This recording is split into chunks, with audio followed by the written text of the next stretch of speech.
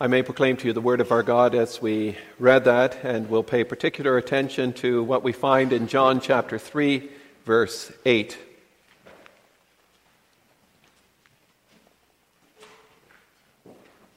These words, "The wind blows where it wishes, and you hear the sound of it, but cannot tell where it comes from and where it goes. So is everyone who is born of the Spirit." And after the sermon, we will sing Psalm 143, the stanzas 1, 4, 5, and 6.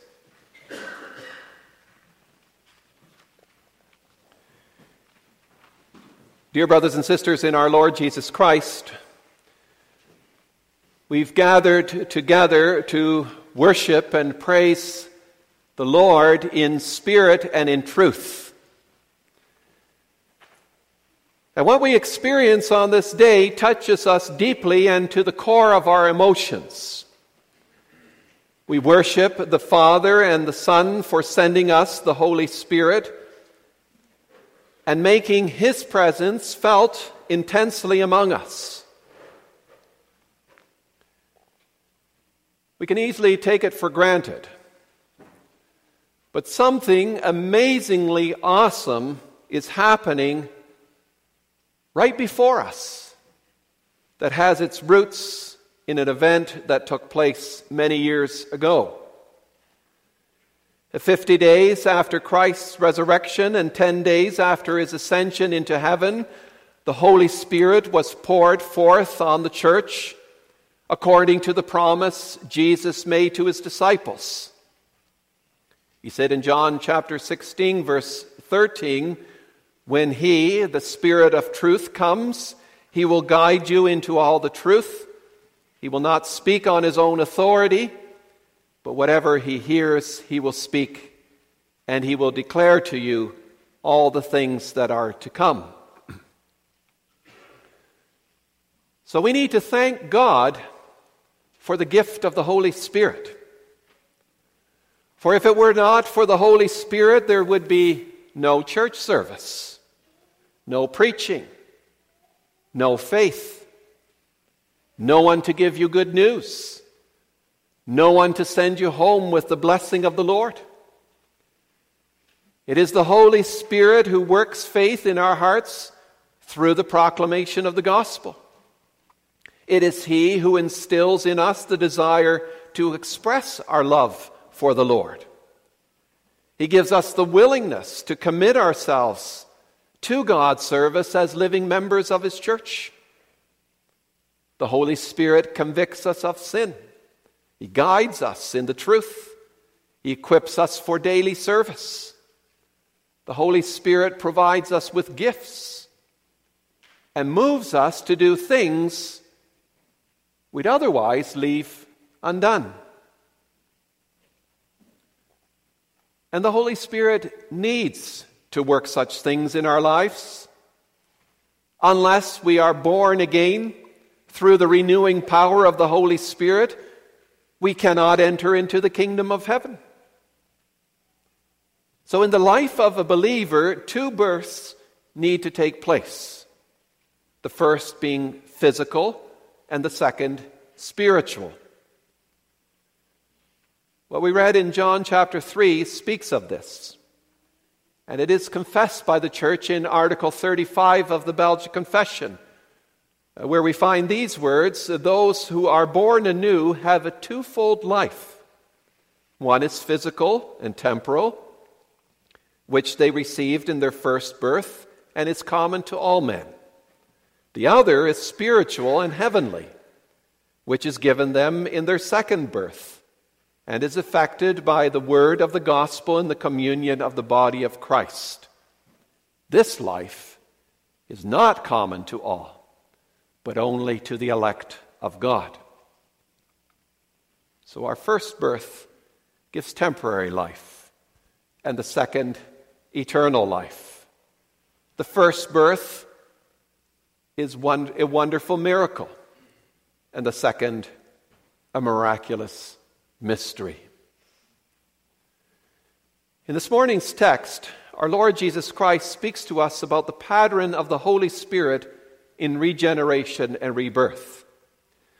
And Jesus uses an illustration of the wind to explain how the Holy Spirit works change and how he renews the hearts of people who in themselves are dead sinners.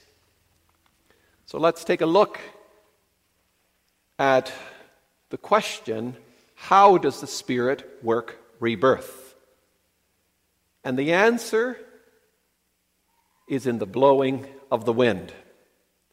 For like the wind, the Spirit's action is sovereign, his presence is observable, and his ways are mysterious. And that's our theme and the points for the sermon.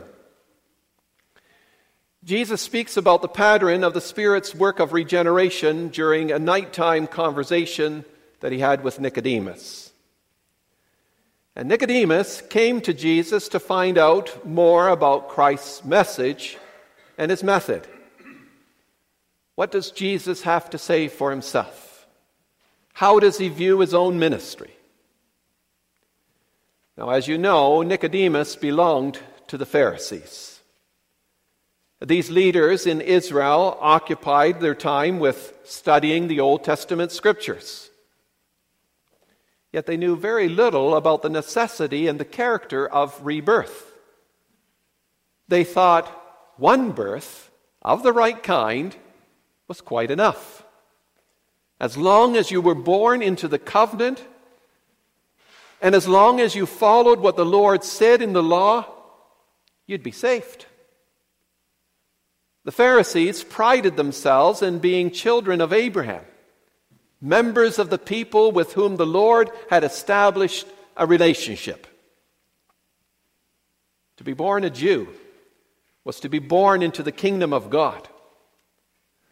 To put their theology in contemporary language, the Pharisees thought, as long as I am born into the church, follow the customs and the traditions of Reformed church life, live by a moral code of conduct, and publicly profess my faith when everyone else my age is doing it, God will certainly receive me into his kingdom. Even though Nicodemus is a leader in Israel and studies the law and the prophets, he's missing the key to true knowledge. He does not comprehend what Jesus is saying. He doesn't get it. When Jesus says to him, unless a man is born anew, he cannot see the kingdom of heaven. Unless one is born from above, he cannot be saved. The necessity for regeneration, that shouldn't have sounded so odd and strange to Nicodemus. Old Testament believers prayed for a new and revived spirit. Think of Psalm 51. They prophesied of the day when the Lord would replace the heart of stone with a heart of flesh. Think of Ezekiel 36. But obviously, this doctrine was not given a high priority among the Pharisees. Now, we can shake our wise Reformed heads and think, well, there go the Pharisees again. But we need to understand that this is something that happens repeatedly throughout church history. When there is a one-sided emphasis on one doctrine, people become confused or are ignorant about some of the most basic truths of Scripture. Jesus says to Nicodemus, debates about theology and following a strict code of ethics will not help you if you are not born again. Nicodemus, unless you are born anew, you cannot enter the kingdom of God. This is what I am proclaiming in all the signs, in all the wonders that I perform. My miracles underline the message of the gospel I preach. You have to change radically and totally. You have to become a new person with a new heart. Everything has to change in your life, Nicodemus. And that was already the testimony of my herald John the Baptist. Repent, for the kingdom of God is at hand. That was his message. You and all your colleagues have to be born of water and the Spirit. You need a radically new nature. You have to go down to the Jordan, get into the water, just like all those publicans and sinners. You need to confess your guilt and seek your life apart from yourself. Otherwise, you will not see the kingdom that you are talking about. And what is Nicodemus' reaction? Well, he is shocked when Jesus tells him that his natural birth will not save him and that he must be reborn. Here is a man who thinks he has a reserved seat in heaven because of his position as a covenant member. And he is being told by Jesus that he will not even enter the kingdom of heaven, let alone enjoy the blessings of the kingdom, unless he is born again. Brothers and sisters, many of us have been born and raised within a covenant family. And we may thank the Lord for the manner in which he displays his faithfulness throughout the generations. Yet we may not lean on being raised in a Christian family as the ground for our salvation. We can go through all the rituals, but miss or misunderstand the central point of the Christian religion. Unless you are born again, you cannot enter the kingdom of God. You're not saved or chosen by the fact that you were born into the covenant or because you happen to belong to a faithful church. You're not saved by what you do, but by the sovereign power and the work of the Lord. To be born anew is to be born of God. And to be born of God is to be spiritually awakened through the power of the Holy Spirit. Nicodemus thinks that his birth alone as a Jew assures him of seeing the kingdom of God. But he must learn that salvation is a sovereign work of God accomplished by the Holy Spirit. Jesus describes the sovereign saving work of God through its Spirit by using the analogy of the wind. And as we know, wind is air in motion. The wind itself cannot be seen. Who has seen the wind? You cannot grab a handful of wind or weigh it on a scale. Yet that does not make it any less real. Sometimes you can feel the power of the wind pushing against your body.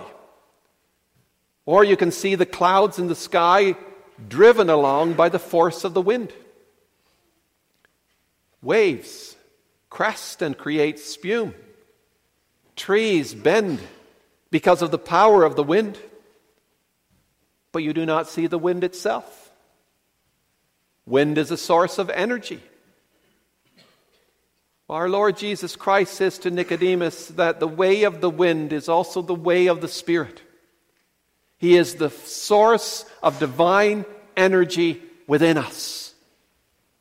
His work can be noticed, felt, heard, and experienced, but it is also sovereign. Like the wind, the Spirit goes where He wishes and does what He wills, without being controlled or directed by the hand of people. No one can change the course or the speed of the wind. There's no person on earth who can order wind for a day, or who can tell the wind to go fly a kite. The Lord alone is in control of the wind. And this is why Christ's disciples were so stunned when they saw their master able to calm the seas and to reduce the speed of the wind. And the wind of the Spirit operates in much the same way.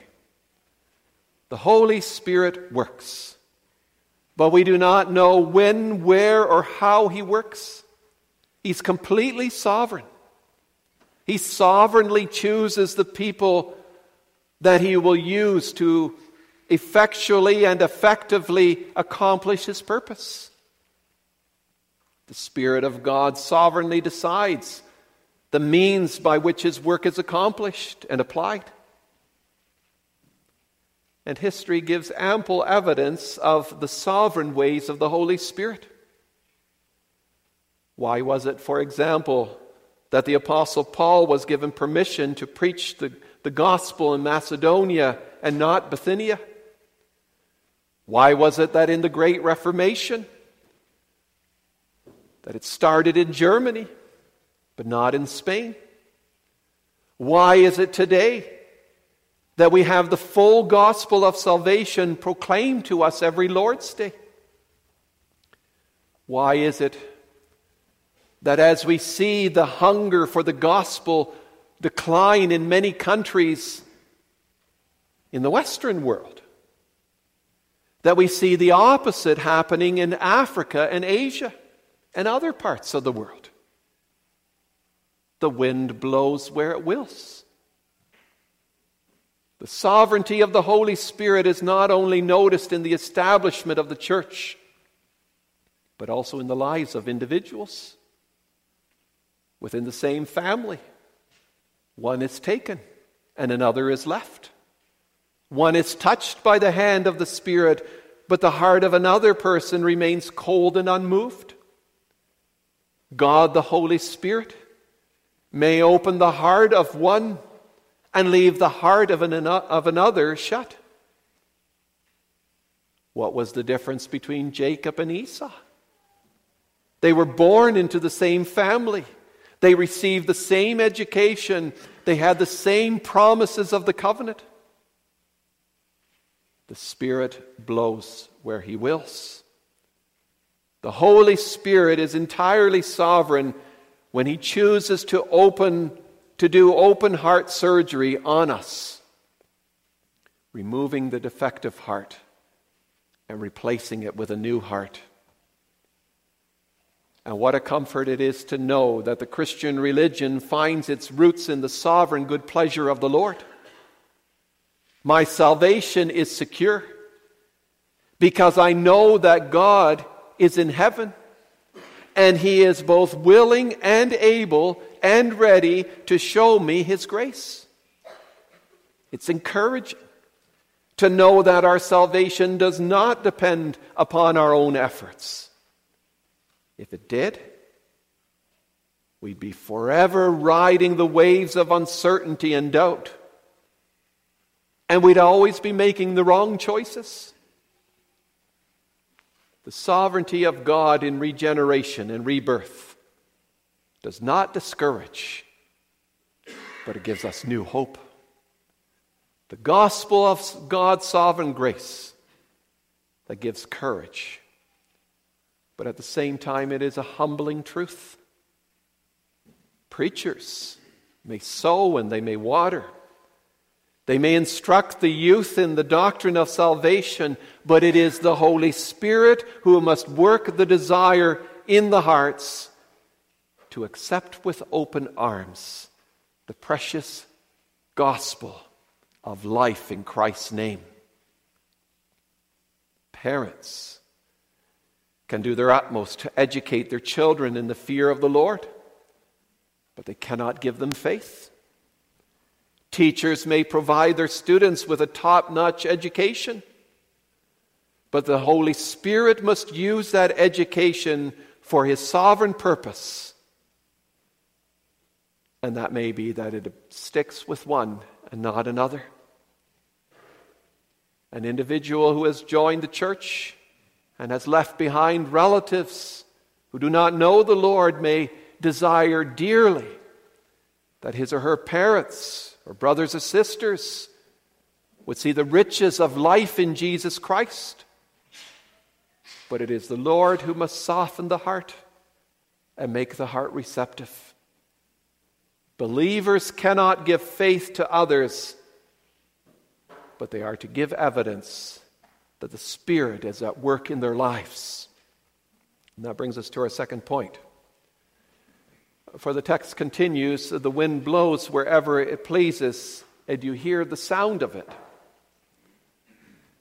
There are many things that we do not know about the sovereign work of the Holy Spirit. His ways go beyond our human comprehension. Yet the effects of the Spirit are undeniable. And let us return once more to the image of the wind.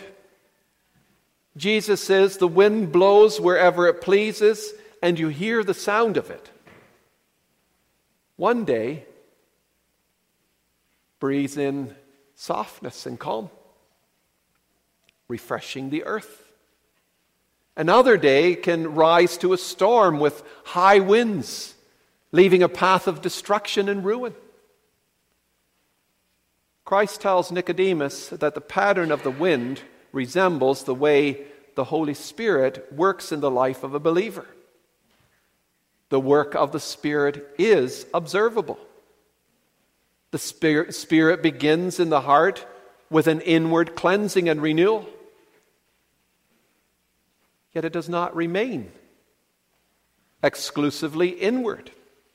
You hear the sound of it. His work is evident in the fruit of the Spirit, such as love, joy, peace, patience, kindness, goodness, gentleness, faithfulness, and self-control. Just as the cry of a newborn baby is evidence that the child is alive. One who is regenerated by the Holy Spirit manifests that he or she is alive by what comes forth from their mouths and behavior. But that's not where it ends. A baby will go for regular checkups to a midwife or doctor shortly after he or she is born. But that does not mean that you do not care whether there are vital signs later on. You don't just hope there might be. And when you are born in the Spirit, you are to see vital signs throughout your life. You're no longer dead in your sins. We have been resuscitated back to life. And the effects of that don't wear off after you have committed your life to the Lord's service or after you have publicly professed your faith. Lazarus was changed when the Lord Jesus brought him back to life. The smell of decay left him, and he responded to the voice of the Lord. He no longer remained in the realm of death, but came forth and stood among the living. And that's why it grieves the Holy Spirit when people in the church claim to know the Lord Jesus, but live as though they were dead. Oh, funeral directors can dress you up pretty nice when they place your body in the coffin. But there are no vital signs in a dead corpse. Brothers and sisters, when you are born of the Spirit, you will hear the sound of it in your talk, your work habits, your attitudes, your lifestyle, your eagerness to talk about what it means for you to be alive in the Lord Jesus Christ. It will show up in your life choices, who you marry, how you will seek to to honor the Lord Jesus Christ in being single and in your marriage. It will be seen and heard that you are born of the Spirit in how you respond to adversity and also prosperity. A person who is resurrected from the dead and born again is not slightly different from a dead person, but radically different. And that's the way it needs to be for all of us. The sound of the Spirit must be heard in the life of one who is born of the Spirit and experiencing this second birth. I leave behind the stench of sin and I strive to live by the grace of God. Others will be able to observe in me that I am alive in the Spirit. I have a holy desire to be done with sin. I have a hunger and a thirst for righteousness, a longing after God and His communion.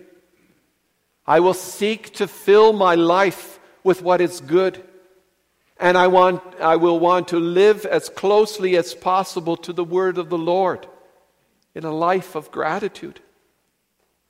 I will bend my neck under the yoke of the Lord Jesus Christ, and things that at one time didn't mean anything become precious to me.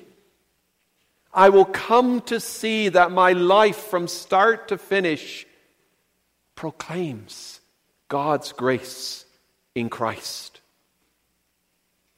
Brothers and sisters, love the Lord with all your heart and be committed to His service.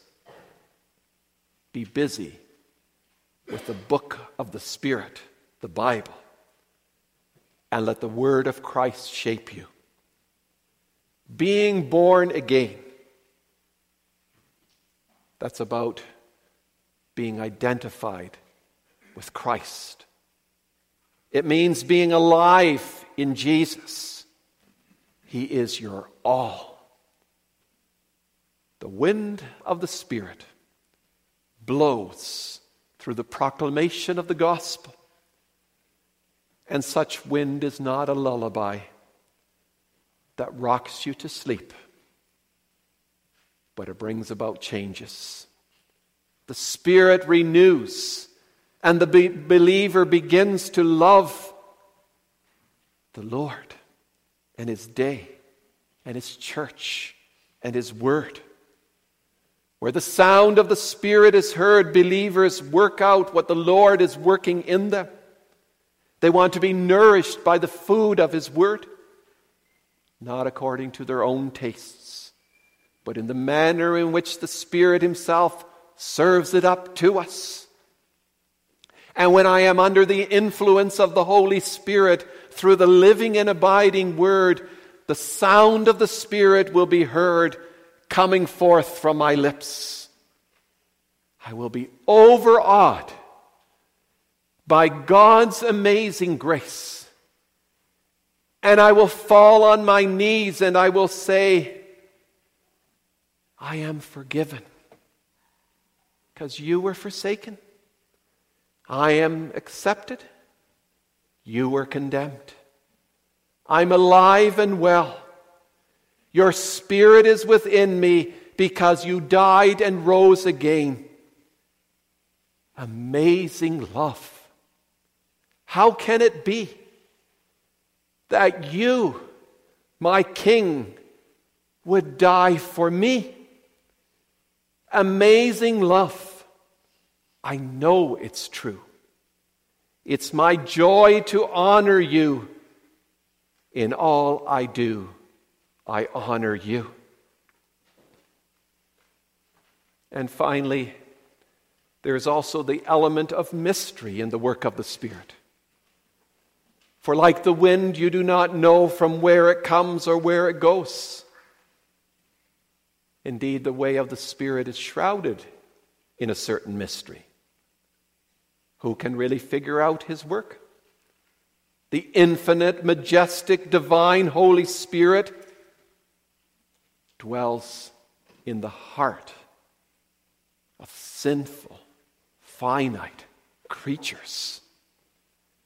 He penetrates into the innermost recesses of people. He opens the closed and softens the hard heart, and He instills new qualities into the will. But who can understand His ways? Can you explain how the Holy Spirit brings to life what was dead? Stubborn, rebellious. The canons of Dort describe His work as clearly a supernatural, most powerful, and at the same time most delightful, marvelous, mysterious, and inexpressible work. We cannot trace the exact manner in which the Holy Spirit brings about change. We know what means and avenues the Spirit uses, but how exactly the Lord makes His work effective so that it receives a positive response is a mystery. What is it that draws us to the Bible and causes it to have control over our souls? Why is it that the words that mean nothing to a spiritually dead person have the power to change and redirect our life to the Lord? Why is it that one person is blessed and enriched by a sermon, whereas it seems to do nothing to the next person and deeply offends a third? Brothers and sisters, it is because the Spirit, like the wind, blows wherever He pleases, and you hear the sound of it, but you do not know from where it comes or where it goes. You cannot predict the pattern of regeneration or where the Spirit will work next or how He will use you to bring another individual into the kingdom of Christ. You cannot predict when and where the seed of regeneration will germinate and become fruitful. I cannot know beforehand how a message will be received or what effect it will have on you. But for those whose life is in Christ, knowledge of the mysterious ways of the Spirit is sweet. Looking back in retrospect, you see how God was leading you, instructing and correcting you, even though at the time you resent and opposed it. You see it as the Lord's work when you hit rock bottom and when you were made to feel the misery, poverty, and emptiness of life outside the Lord. It was His work that brought you to seek His face. You see it as coming from the Lord that a certain text of Scripture came upon you with explosive power and gave you peace and quietude of heart. Dear friends in Christ, believe with all your heart what has been revealed to you. And let the wind of God's Spirit be heard and seen in your life. Life has to start all over again because of the presence of sin. The Spirit must breathe new life in us. Rebirth is entirely necessary. Well, thanks be to God. The wind of the Spirit of Pentecost blows throughout the earth like a breath of fresh air. The wind blows where it wills, and you hear the sound of it. And so it is with everyone who is born of the Spirit.